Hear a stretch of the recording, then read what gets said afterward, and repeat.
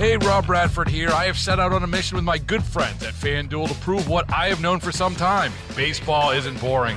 Now I have a daily podcast to prove it with some of the most notable people in the baseball world, screaming baseball isn't boring from the mountaintops, or at least agreeing to come on our show. Players, managers, GMs, and yes, even the commissioner of baseball, Rob Manfred. It has been a constant wave of baseball's most powerful voices. So join the revolution. Subscribe and soak in Baseball Isn't Boring. Listen on your Odyssey app or wherever you get your podcasts. You'll be glad you did. Good evening, folks. It's time for your Monday evening edition of It's News to Us, our daily podcast, taking a look at the day's top stories. With me is David Lefkowitz. It's just us two actually in the newsroom today and tomorrow. Jeff Stapleton taking the week off. But very newsy day for a day that was a federal and state holiday today. So surprisingly, a lot of stuff. Our biggest story, the arrest of a former Chesterfield teacher. You spoke to a couple of people down at the Chesterfield Police Department. What happened in this case? Yeah, so basically on Monday the 4th, so a week ago, a former Thomas Dale teacher named Eve Denton was arrested, and police are saying he was arrested in relation to an alleged sexual assault of a then 17-year-old former student of his. That would have happened. They specified it would have occurred off of school grounds, but this alleged victim is a former student of his, and that was back in December of 2021. It was reported in February 22, and then he was arrested a week ago. Yes, and he faces 2 charges, correct? 2 charges: assault and indecent liberties with a juvenile by their custodian. Gotcha. So, and again, my understanding is he's not still a teacher, because they said former teacher at Thomas Dale, so he's not still at Thomas Dale at this point, or at least not as of today. As of today, definitely not. It's unclear when he would have left or been made to leave, but yes, exactly. And then this was a 17-year-old young woman, and again, like you said, the timing was the assault allegedly occurred in 2021. It wasn't reported until February of this year, correct? Yes, and then the arrest happened in October, following a massive investigation. Speaking of which, and you aren't aware of this, but I'm going to mention this just so we can look forward a little bit. I believe starting tomorrow, there is a trial in Henrico, which I have both of us down to keep an eye on, of a former Short Pump middle school teacher accused of similar crimes that occurred at Short Pump Middle School. I believe last I had checked, that was still on for tomorrow. We'll obviously keep an eye on it. Obviously, in the legal system, things can change, but just that all ties into this incident down in Chesterfield, because a very similar incident in Henrico. But again, as is in all cases, innocent until proven guilty. But again, this former teacher was arrested, and I have seen reported elsewhere. We have not confirmed this, but I've seen reported elsewhere that Mr. Denton also worked in the Richmond school system at one time or another. His LinkedIn page lists him as several years there, and then 8 or 9 years with Chesterfield schools. Gotcha. And so, we'll continue to follow the story as it proceeds. Moving on, totally unrelated. You also dealt with a story out of Prince William County. This actually occurred Friday, but we finally were able to get some audio to match up with it. Some interesting going on in Prince William, which of course is ground zero basically for one of the most competitive congressional races in the country.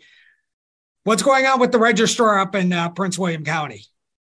Well, so the registrar, who was still relatively new, had been doing this for less than a year, quit on Friday. Quit. He said he's going to quit after November. Yes, sorry. Announced his intentions to quit on Friday. He will be doing this at least through the election, but probably not much longer, from what he said.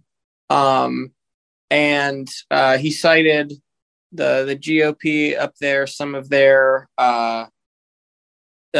pressure they've been putting on the electoral board in terms of I think the inciting kind of final incident was they called election officials and basically behind his back.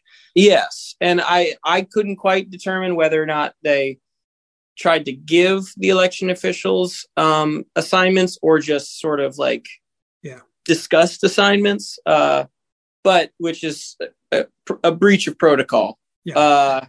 And prior to that, a lawyer working for the local GOP up there was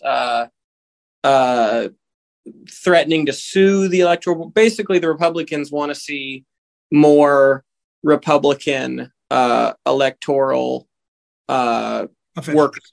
Officials. Yeah. And Olson's response is that under his supervision, they actually have increased the number of Republican election officials dramatically, and they have parity for the first time in a decade, according to him. Yeah. But he's basically said that it's become too much. He had a recent heart condition diagnosis, and the stress is now worrying him as well. So he's out after this election. Yeah. And of course, what's weird is that he's new. I mean, he's not new to election stuff, but he's new to Prince William because the previous Prince William registrar stepped down and has recently been charged with election-related charges tied to the 2020 election. Of course, we don't know what this all relates to because the Attorney General's office has declined multiple times to give us any details as to why these charges came forward. And we even communicated with Olson back when those charges first came up, and he said, I can only say but so much, but that it didn't impact the outcome of the election. So it's Prince William is kind of a mess right now with the election officials. And of course, again, that's where the 7th district is. That's where the Spamberger race is now concentrated. And it's a large county. It's one of the largest counties in Virginia. It's going to be a major center point for election in November. It's going to be something to keep an eye on. So now I will say this, GOP officials say the law is on their side that the number of election officials are required by law to be Republican. That's their argument in this whole thing. But again, this is just more controversy in Prince William County elections and politics. So things to keep an eye on. Down here, and still semi-related to politics, actually not even down here, down at the beach, former Lieutenant Governor Justin Fairfax just all of a sudden appeared again. He's joining the legal team of the family of Donovan Lynch. Donovan Lynch was shot and killed by a Virginia Beach police officer in 2021. You may remember this, people, and I'm saying this to the listener, there was a evening down in March of 2021. It was a really warm evening down in March of 2021 where there was a mass shooting basically in Virginia Beach. At the same time, there was also a separate shooting. And then also Lynch was shot and killed by a Virginia Beach police officer. And this all occurred in like a 2-block area of the oceanfront. Like it was all in the same area at the same time.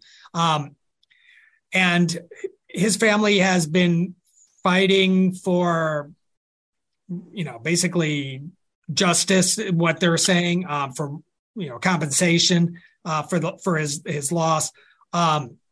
Police have maintained that he was armed and, they said he was brandishing the gun. The officer has not been charged, was not charged. The grand jury did not charge him. But basically it was a chaotic evening at the oceanfront. But now former Lieutenant Governor Justin Fairfax is joining the family's legal team. And it'll be interesting to see where it goes from there.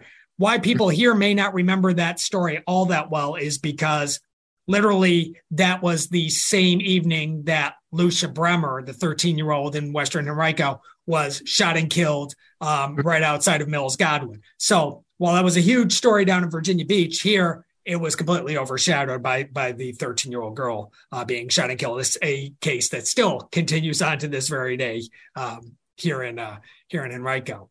Other things that we covered today, Virginia college enrollment. We spoke with the State Council of Higher Education for Virginia. Good news there. Virginia held steady with college enrollment this fall, whereas nationally we're seeing the numbers fall. So they're pretty happy. Some of it is even due to out-of-state students coming in, finding good value with Virginia colleges. Chev's pretty happy about it. They're very happy that the HBCUs are doing really well too, because they took a hit during the pandemic. But again, a lot of local stories today. It's really been a busy local day. Yes.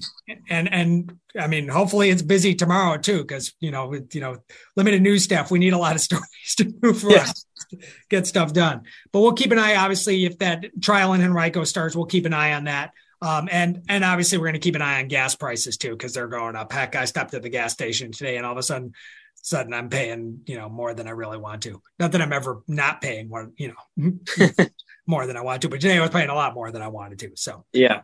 Again, this has been the Monday evening edition of It's News to Us. Again, thank you, David, for all you covered today and for your insight on the podcast today. I'm Matt Demline. We'll talk to you tomorrow. Hey, Rob Bradford here. I have set out on a mission with my good friends at FanDuel to prove what I have known for some time. Baseball isn't boring. Now I have a daily podcast to prove it with some of the most notable people in the baseball world, screaming baseball isn't boring from the mountaintops, or at least agreeing to come on our show. Players, managers, GMs, and yes, even the commissioner of baseball, Rob Manfred. It has been a constant wave of baseball's most powerful voices. So join the revolution. Subscribe and soak in Baseball Isn't Boring. Listen on your Odyssey app or wherever you get your podcasts. You'll be glad you did.